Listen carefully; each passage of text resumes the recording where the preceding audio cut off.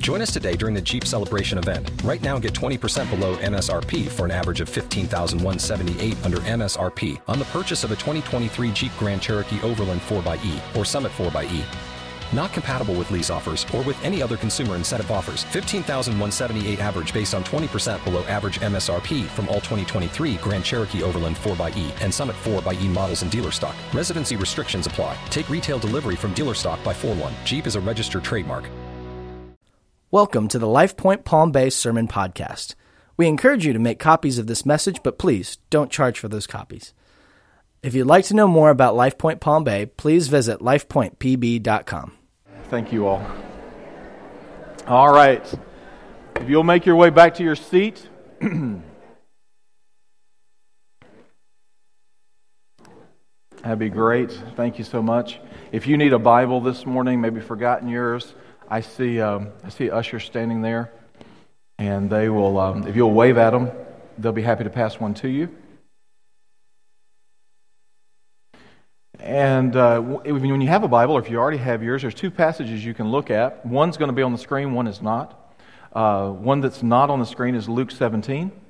The one that is on the screen is Psalm 133. So if you look in both those places, kind of put your finger or a mark or something. We'll look at both of those this morning. Luke 17 and Psalm 133.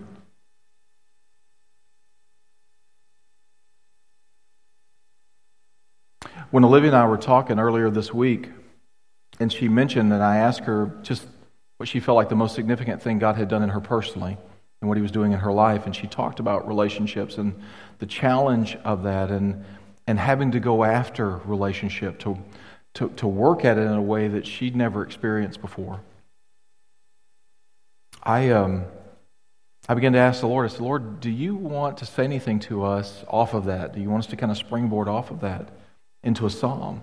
And I looked at several different psalms, and there were different things, and I was actually looking at a totally different psalm, and the Lord spoke to my heart, and He said, Psalm 133. And so I turned over to Psalm 133 and read it again. This is one of the shortest psalms that you'll find in the Bible. If I were to ask you the longest psalm, what is the longest psalm? 119, we know that. What is the shortest psalm? 117, we read it this morning, right? This actually is one of three psalms that would be considered among the shortest. 117 has only 2 verses. Psalm 133 and 2 other psalms have 3 verses. So they all tie for the second shortest psalm. But in Psalm 133, it's called Song of Ascents. You see that. These were psalms or songs that were sung, that are recited by the people as they were making the trek, they're making their way up to Mount Zion, up to Jerusalem. This is near the end of the Song of Ascents. This is the next to last one. And it's written by David. David wrote about 75 of the Psalms that we know of. And this is one that he wrote. David understood the reality of this psalm. David experienced a life where he had many enemies, where there was much division, where there was much relational conflict. He comes as a young man, and he's anointed by Samuel over in 1 Samuel 16 or 17. He's anointed to be king, but there's already a king in place when he's anointed. And he's called into Saul's service as a young man. He plays for him so that when this evil spirit, the Scripture doesn't describe it other than the spirit that was in Saul that would stir up at times and be all in a turmoil, David would play, and it would calm that spirit. David was a faithful young man. He was a godly young man. He was a servant to his king, Saul. But he had been anointed to be king, but he wasn't looking to usurp him in any way. Didn't change the fact that Saul began to hate David. And this is going to continue for years in David's life, where Saul actually tries to kill him, and David's running for his life. When David actually does become king after Saul's death, he's still, the kingdom is divided in the sense that you've got different tribes aligned in different ways. And so David spends the first 7.5 years of being king in Hebron. He's not in Jerusalem, he's in Hebron. And again, there's just a lot of conflict, there's a lot of fighting. Later in David's life, he had this desire to build the temple, to build a place of worship for God. And God said, I'm not going to have you do it, I'm going to have your son do it. And one of the reasons that God gave David for not doing it is because of all of the conflict, all the bloodshed, all the battle that David had been involved in. He said, I'm going to have your son, who's going to be Solomon, peace. Solomon's name means shalom in Hebrew, peace. I'm going to have him do this and not you. You're going to prepare for it. You're going to get everything together. So David understands conflict. He understands human conflict, relational conflict. He has known it his whole life. And by the way, it wasn't just David's experience. It is the human experience. Scripture makes this clear. We have one of the earliest stories in the Bible is a brother killing his brother. Cain kills Abel. Why? Because he's jealous of him? Because he's mad? Because he has... We don't know exactly. I mean, we know he's jealous of him. You have Noah, who saves his family. He follows the word of God, saves his family, but he has a son who is very disrespectful to him, openly exposes Noah's shame. You have, Moses. Moses, who's following the Lord and listening to the Lord, and he's got a brother and a sister who come at him and really challenge him. And there's conflict between Moses and his brother and sister. It's not just the Old Testament. The Old Testament's full of it. When you get to the New Testament, you've got the same thing. You've got Jesus walking, God in the flesh, walking on earth with 12 guys. One of them betrays him. The other 11, close to his death, are arguing over who's going to be the greatest. And you think, well, after the Holy Spirit comes, that changed all that. Oh, did it? Really? In Galatians, Paul says, I reprove Peter to his face because he was being two-faced. He was being hypocritical. He was doing all this. But there was still some relational conflict that was going on there. As a matter of fact, Paul had it with Barnabas as well. So much so that Paul and Barnabas, who had been partners in the gospel, going together on missionary trips, disagreed over who should go with them. So Barnabas leaves and takes John Mark. Paul gets another partner in Silas, and they go their separate ways.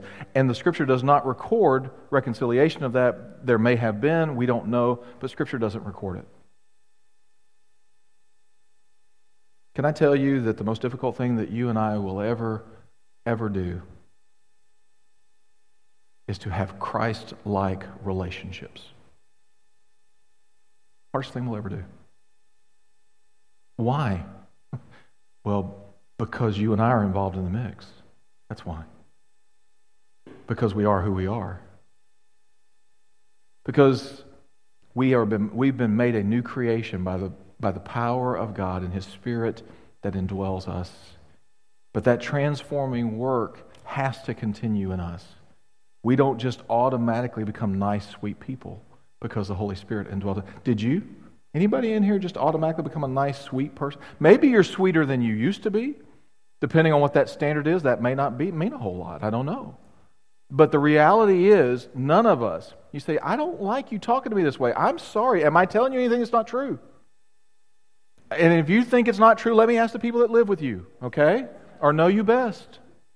You ask my family. I'm not a nice, sweet person. Not of myself. I'm not. I want to be.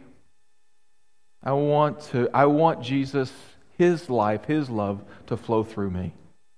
But sometimes it does not. Now, Psalm 133 is all about this. There's some interesting things in here. Let's read the psalm together, starting verse 1. Behold how good and pleasant it is when brothers dwell in unity. That is an amazing thing because right there, he puts together two things that don't always happen. There are times in your life and my life when we know something is good and right, but it's not pleasant. It's like medicine. It may be good for you, but it doesn't taste good. It's better now. Most everything's in pill form and you just swallow it if you can swallow. Some people struggle with swallowing pills. But remember the old days when everything seemed to be in liquid form? And it was the goal of medicine was to make it as nasty tasting as possible so that you would not abuse it in any way. And it's just nasty stuff. And of course, I had a grandmother who believed that if you couldn't fix it with mercurochrome or castor oil, it couldn't be fixed. All right? You put mercurochrome on the outside and castor oil down the gullet, and that fixed everything. Or turpentine. I mean, I actually rub your mouth out and you swab your throat with turpentine and that stuff go down. And you guys remember that? Anybody remember that? Am I the only one? You were wondering what was wrong with me, weren't you? All right. Mercurochrome, turpentine, castor oil, and snuff. Always. You could fix most anything with those things. So, but the challenge is that there are times in our life where we do good things. We know there are things that are good and right to do. They aren't necessarily pleasant. And there are often times in our life where we're pursuing things that we think are pleasant or pleasing, and they aren't good and right. But the Lord says there's something very special about what I'm about to talk to you about. This is both good and pleasing. It's both right and pleasurable. It produces both. There are very few things in this life you can say that about. What is it? It is the unity of brothers, the unities of sisters, the unity of my family, of my people. He said, when that happens, by my power at work, it is both good and pleasant. Now, I want you to notice something in this, because there's really three things I want you to walk away today in a practical sense of how to do this. The first one is in this verse. The only true unity to be found can be found in the body of Christ. You will not find true unity anywhere. It's not possible to have it except in the body of Christ. You can't. I want to say it again. You cannot have true unity apart from the body of Christ. You say, wait a second, what about if you're in the same family, but you're not believers or whatever? You can have a certain level of love and unity in that, but you cannot experience true unity as God intended it apart from the body of Christ. It's not possible. And I'll show you why in just a minute. This is why the Scripture talks about in Ephesians 3 when it says that He is able to do exceedingly abundantly above all that we could ask or think according to the power that is at work within us. And it goes on after that to say that He might receive glory where? In the church. In the church. This whole church thing that God set up, He set it up to demonstrate to a world who cannot experience unity. They cannot experience love and joy unless somebody else is loving them or making them feel the way they want or helping them in some way. If you're helping me, I'll help you. The world understands that. But to see among a group of people a love, a joy, a unity that can't be counterfeited. It cannot be performed outside of the body of Christ. Now, the strange thing about that, as I say it, and I know what you're thinking, well, I've been in the body of Christ a long time, Troy, and I've seen a lot of things, but unity is not usually one of them. Now, that's the great tragedy, because it damages the testimony of who Jesus is. It robs Him of His glory when His people do not experience it. One of the great things that I love about what God has done here through the years at LifePoint is the unity of the bills. Now, do we always agree? Absolutely not. Do we always think the same way? No.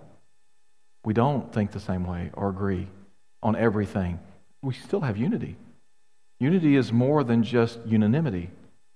Unity is a much deeper thing that God wants to do. All right? It can only happen among the body of Christ. But if you're part of the body of Christ, you can experience true unity. It is possible. It's possible for you. It's possible for me. Look at verse 2 with me. Verse 2 says, it is like, this unity that he's talking about, it's like the precious oil on the head running down on the beard of Aaron, running down on the collar of his robes.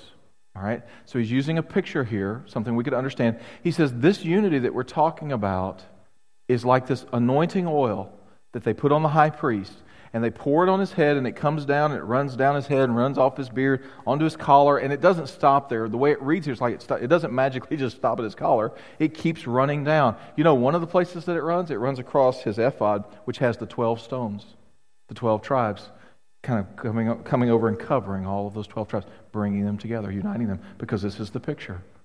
Brethren dwelling together in unity. What is the picture of oil? What does oil represent in Scripture more often than not?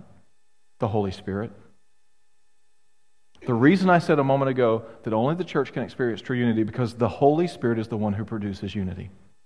He does that. That is part of His function. God, the Holy Spirit, at work in us, among us, around us, in this place, He is the only one who can produce unity.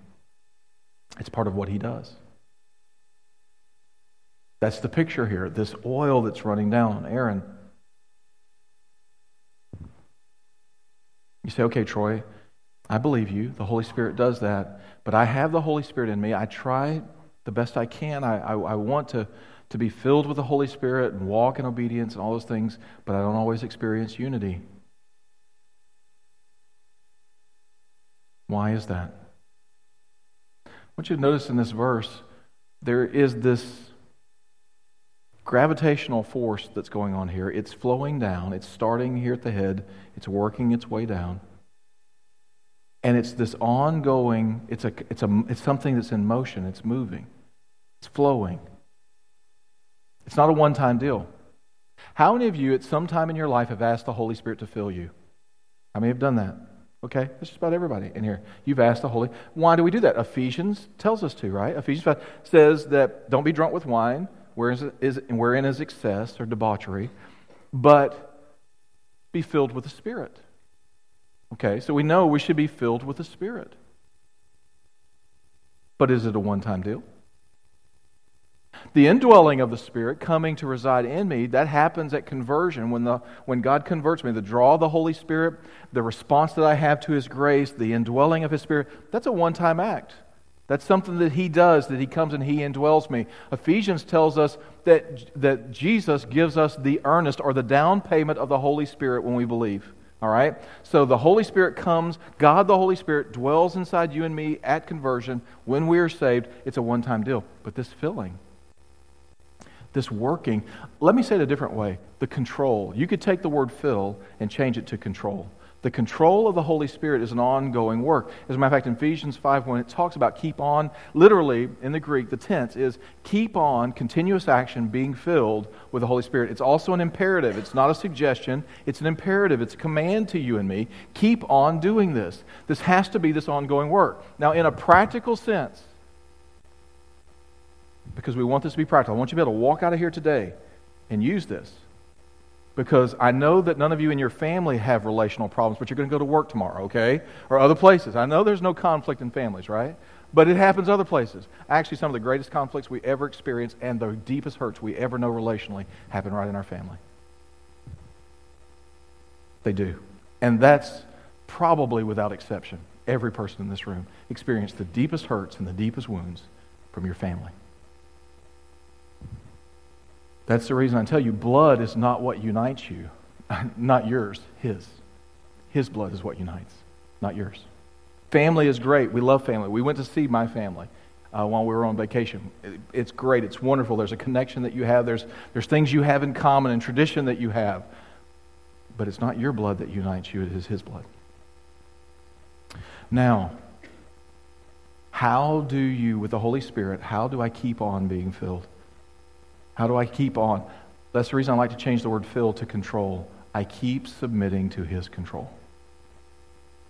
So instead of thinking of filling up your gas tank, see, some people have often thought of that. I'm going to fill it up like my gas tank. I go to church and I fill it up with the Holy Spirit. I fill my spiritual gas tank up. And now I'm good. I'm ready to go. All right? And I go until that's empty, and then I go back and I fill it up again. But that's not the picture. Change the word fill to control, which is it's a good word, a good translation for that. The control of the Holy Spirit, I am constantly submitting to His control. Constantly. So you have a relational, you have a disunified event in your life this week. Family, friend, somebody you work with, whatever. In that moment, based on what we're seeing here, what do I do? What do I do? I immediately submit everything to His control. I submit the right to be right to His control. Some of us, that's hard. Can I tell you that the call of Jesus in your life and my life is not primarily to have the right theology? Now, I'm not advocating bad theology. But Jesus' call to you and me wasn't come follow me and have good theology. That wasn't His call. Come follow me and make sure you get all of it right. And when you get it all right, then life will work the way it's supposed to. Can I be honest with you? I'm not sure that all my theology is right. I'm not. I think on the big things it is, but I'm not sure that all of my theology is correct. That's probably a bad admission for a pastor to make, but I'm just not. But this I am sure of, that God's call on my life is to constantly be submitting to the power of His Spirit so that I can walk in a supernatural unity in relationship with other people, thus giving glory to Jesus. That I'm convinced of. And on that, I know, based on His Word, that's right. It's right. Now, can I give you just a little disclaimer here? Scripture says that you and I are to, as much as it lies with us, as much as it's possible on our side, be at peace with all men, all women. There are some times that you can't be at peace with people even though you're willing to do anything and everything in your power to do so. That's the reason Scripture is very clear about it. As much as it lies with you, be at peace with all men, all women. Because there are going to be occasions where you just can't. If we lived in an ideal sinless world, that would look different, but we don't. And there are times where you cannot. But here's the goal that I have. Here's the thing that God puts back on me. Troy, as much as it lies with you. Well, there's enough God wants to work on just my side of the issue that I can be at peace with most people. If I just let the Lord do what He wants to in my life, I can live at peace with most folks. How many of you would think in your life, in your situation, if you let the Holy Spirit do what He wants to in you, if you're submitting to His control, that most of the disharmony that happens in relationships for you, most of that would subside if the Holy Spirit was really in control of the fact whether I'm right or wrong, whether I get my way, whether it looks like I want, whether I get to control the situation. And by the way, we all have different personalities. Some of us control it outright. We're verbal and we're strong and type A, whatever label you want to put on it. But others are not that personality, but we still have the same root problems. I've met passive people who are very stubborn.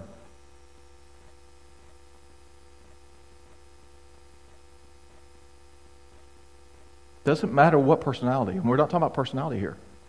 We're talking about a deeper issue that happens with us. And this is a willingness to submit that to the control of the Holy Spirit.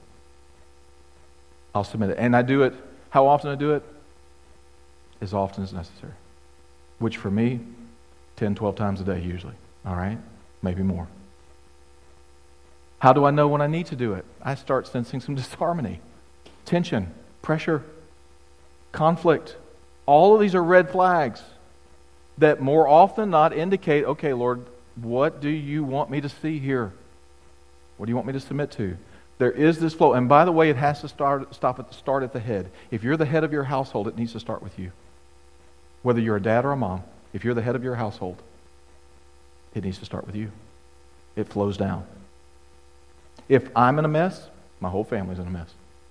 I come in a rotten attitude, it doesn't take long for it to spread. And I can't blame them because I brought it in.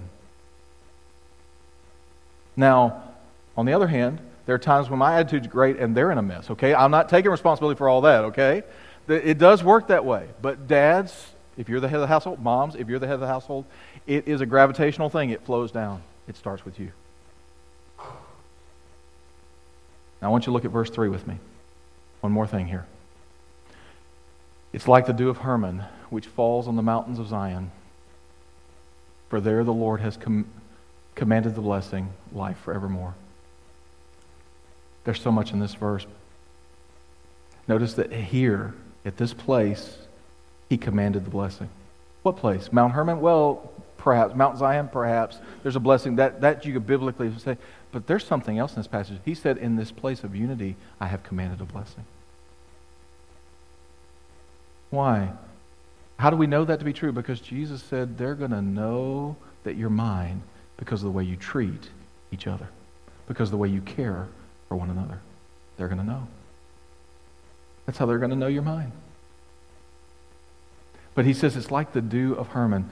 Mount Hermon is actually not in Israel. Mount Hermon lies between the border of Syria and Lebanon, if you're familiar with the Middle East, okay? So Israel's right there.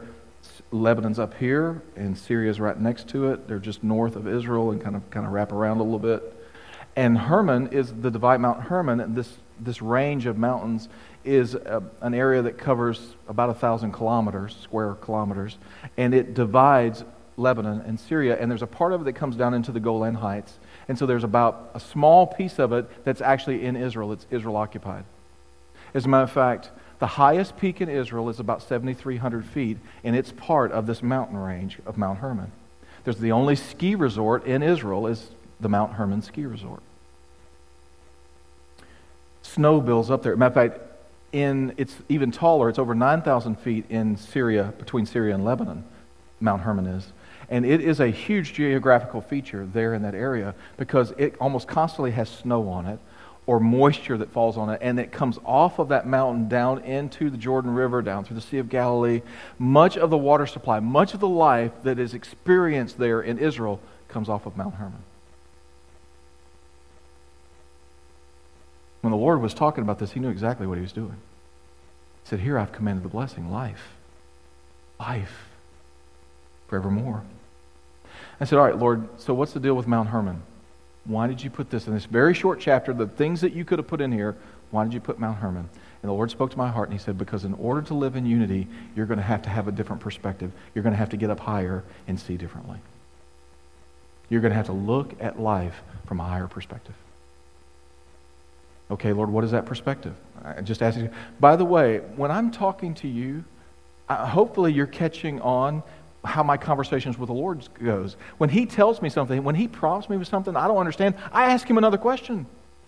Okay? You can do this. Paul's right. He doesn't just do it for me. And He doesn't just do it for Paul. He does it for all of us. We're willing to listen. All right, Lord, I'm reading through this passage. Mount Hermon's in here. I don't know why Mount Hermon's in here. Why is Mount Hermon in here? And he gives me a thought, and I start looking at it. And then he gives more direction on it. And then I said, Lord, but I don't understand this. And so I ask another question. So I asked Him, I said, Lord, what's the higher perspective that you want us to have about unity in this? And immediately He said, Genesis 50, verse 20. You see, I have told you for years, and I believe this, it's true, that in order to walk in unity with people, you must give people the benefit of the doubt. Do you know what we tend to do with people? We tend to judge their heart and their motives without knowing what it is. They do something, based on their action, we judge their heart. But we don't know. All we know is what they did. I don't know why they did it, what their motive or intent was. And so I've shared with you often, I share it with you again, in order to walk in unity with people, you must separate their actions from making a judgment about their heart. Because I don't know their motive. Only God knows the heart. And so what do I do? What do I do for you? I give you the benefit of the doubt. Until you tell me otherwise or I see otherwise, and so until there's evidence of it, I give you the benefit of the doubt. And yet it's so easy to jump to a conclusion. You see certain action, and then you jump to a conclusion and think, they're doing this because of this, and we write a whole scenario. They did this, I bet they're thinking this, and they did that, and they said this, so that means they think this. And we write a whole scenario, don't we? Don't we? Am I the only one? Come on. No, we make this whole scenario in our mind, and all of a sudden I'm angry with somebody for something they haven't even done yet. But I think they will do it, so I'm protecting myself before they do it. I put my guard up. I've already determined what's in their heart, even though I don't know. If you're going to walk in unity with people, you must give people the benefit of the doubt. You must. You cannot judge their motives when you don't know what their motives are. You can see their actions. That's a factual thing. But you can't judge their motive because you don't know. So I began to ask questions to try to find out what's in the heart. How many times, and I'm going to ask for a show of hands on this. How many times have you been mad at someone and then you actually sat down and talked to them and listened and they talked to you and then you realize, oh, I didn't understand that at all. That's totally different than what I thought. How many times has that happened in your life? Look, all over the place, right? Why did we get mad to start with? Because we judged something we didn't understand. We didn't ask questions. We weren't open to give them the benefit of the doubt until we found out. People will come to me at sometimes and they'll tell me something about someone else and they'll say, I think, wait a second. Have you talked to them? First of all, that's scriptural. You go talk to them. I don't need to go talk to them. You go talk to them. And if they won't talk to you, then you come tell me or someone else, and we'll see if we can help you resolve all this. But don't judge their motive until you've had a conversation. And by the way, conversation means you have to listen, okay? You can't just talk. You have to listen. You have to ask them a question and let them respond to it. Now, with all of that said, though, I realize that there are going to be times that people intentionally want to hurt us. They really do. Their intent is to hurt. It's to harm. So what's the higher plane of Genesis 50, verse 20? Joseph says to his brothers, you meant it for evil. God meant it for good. You meant it for evil, but God meant it for good. You were trying to hurt me. How many of you know that there are people in your life who purposely tried to hurt you? It's quite a few. I can raise my hand with you. They meant it for evil. God meant it for your good. You say, I don't believe that. I know. I can't accept that. I know. That isn't right. That's not fair. I know. I know. Believe me, I know. I've said those very things to the Lord. And so I go back to point 2. I submit myself to the control of His Spirit, which means I submit the right to think the way I want to think when He tells me something different.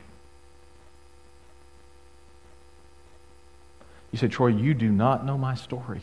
You don't know what's done to me. I don't. And I'm sure if you told me, I'd be just as mad at that person as you are. I'm sure I would. I'd probably be outraged. I'd want to go hurt them. Because that's who we are. But the view from Mount Hermon, the view from God's Word says, even when they meant it for evil, God can work it for my good.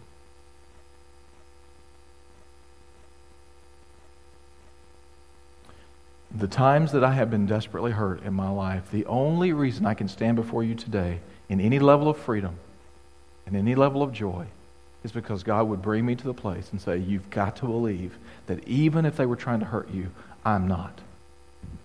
I'm not trying to hurt you.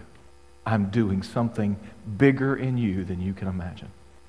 And you got to trust me. You got to trust me. I want you to bow your heads with me.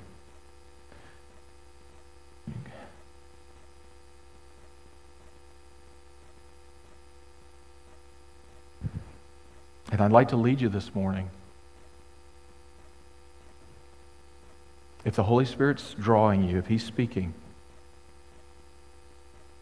then I'd like to lead you 3 places. Maybe you've never been there, maybe you've gone before, but you're going to revisit it this morning. The first one is this: you've got to believe that true unity can be experienced by everyone who has the Holy Spirit dwelling in them. You can experience the unity that God talks about in Psalm 133. That good and pleasant, that blessing that's commanded, life evermore, life and for all eternity. But you got to believe that it's yours. It's available. It's available to you and me. This was a struggle for me for a while to believe it.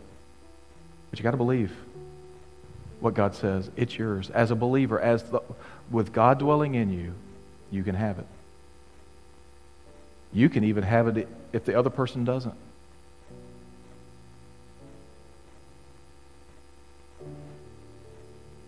The second thing this morning is, would you be able to tell the Holy Spirit,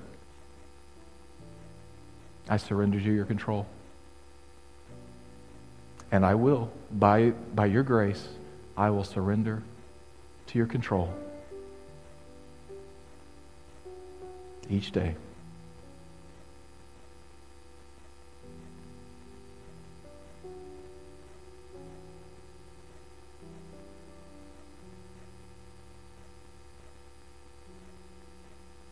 And the first step of surrendering that control is the third one.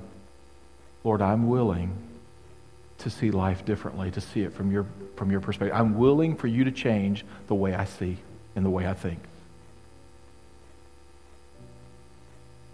I want the view from Mount Hermon.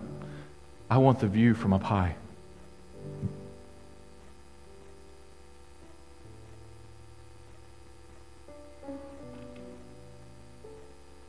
Lord, I'm willing to believe what Genesis 50 says when Joseph told his brothers, you meant it for evil. God meant it for good. That's not the end of the verse, by the way. It goes on to say that he might save many people alive. That's always God's goal. I'm going to do something supernatural through your pain that will bring salvation to many. I don't know about you, but that gives purpose to my pain. That gives purpose to my hurt. God, if you could take what's happened in my life, the painful, hurtful things, that you could change my heart, and then on top of that, bring salvation to others. Sign me up. I'm ready.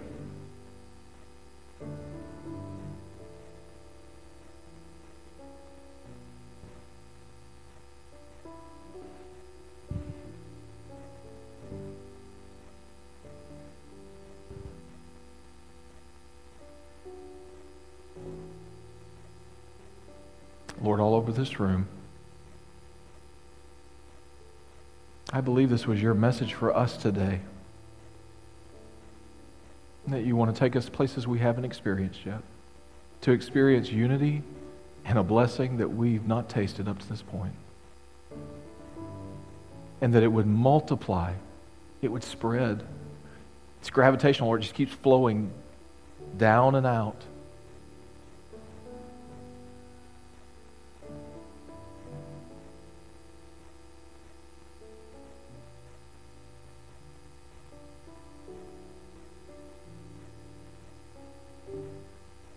Holy Spirit, would you minister? You are the comforter. Would you comfort right now? Because I know that in certain hearts here this morning, they're thinking about this, and there's so much pain attached to it, and so much anguish. Oh, Holy Spirit, would you comfort them? Would you speak?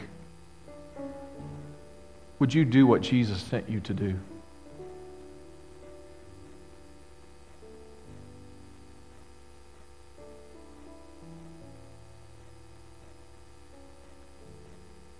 Father, pour out your grace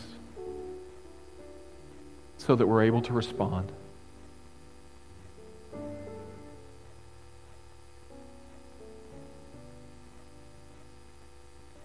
And would you be faithful to remind us later today and tonight and tomorrow and throughout this week and every day, would you remind us of this? This is how you've called us to live, and it's a great way to live.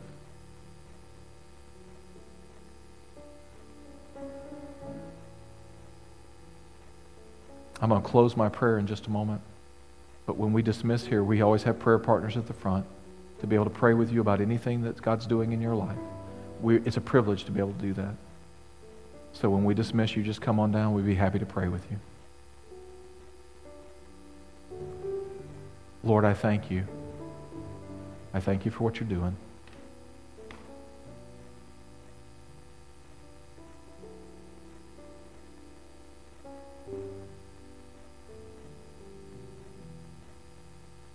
Thank you for what you've done in Olivia's life while she's been in Africa. Lord, thank you for what you're going to do in ours. We don't have to go anywhere. You'll do it right here. Thank you for that. We give you praise.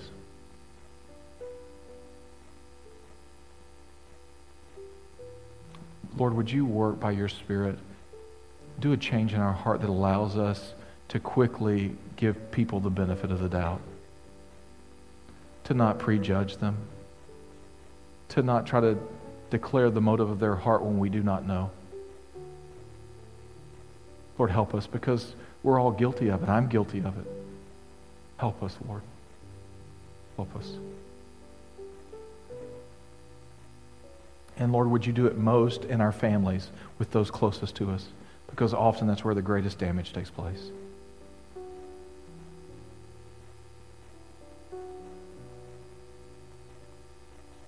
Lord, thank you. Thank you for hearing us. Thank you for moving among us and in us. We praise you and we give you glory. In Jesus' name we pray. Amen. Amen. Hello, it is Ryan, and we could all use an extra bright spot in our day, couldn't we? Just to make up for things like sitting in traffic, doing the dishes, counting your steps, you know, all the mundane stuff. That is why I'm such a big fan of Chumba Casino. Chumba Casino has all your favorite social casino-style games that you can play for free anytime, anywhere with daily bonuses. That should brighten your day a little. Actually, a lot. So sign up now at ChumbaCasino.com. That's ChumbaCasino.com. No purchase necessary. VGW Group. Void where prohibited by law. See terms and conditions. 18+.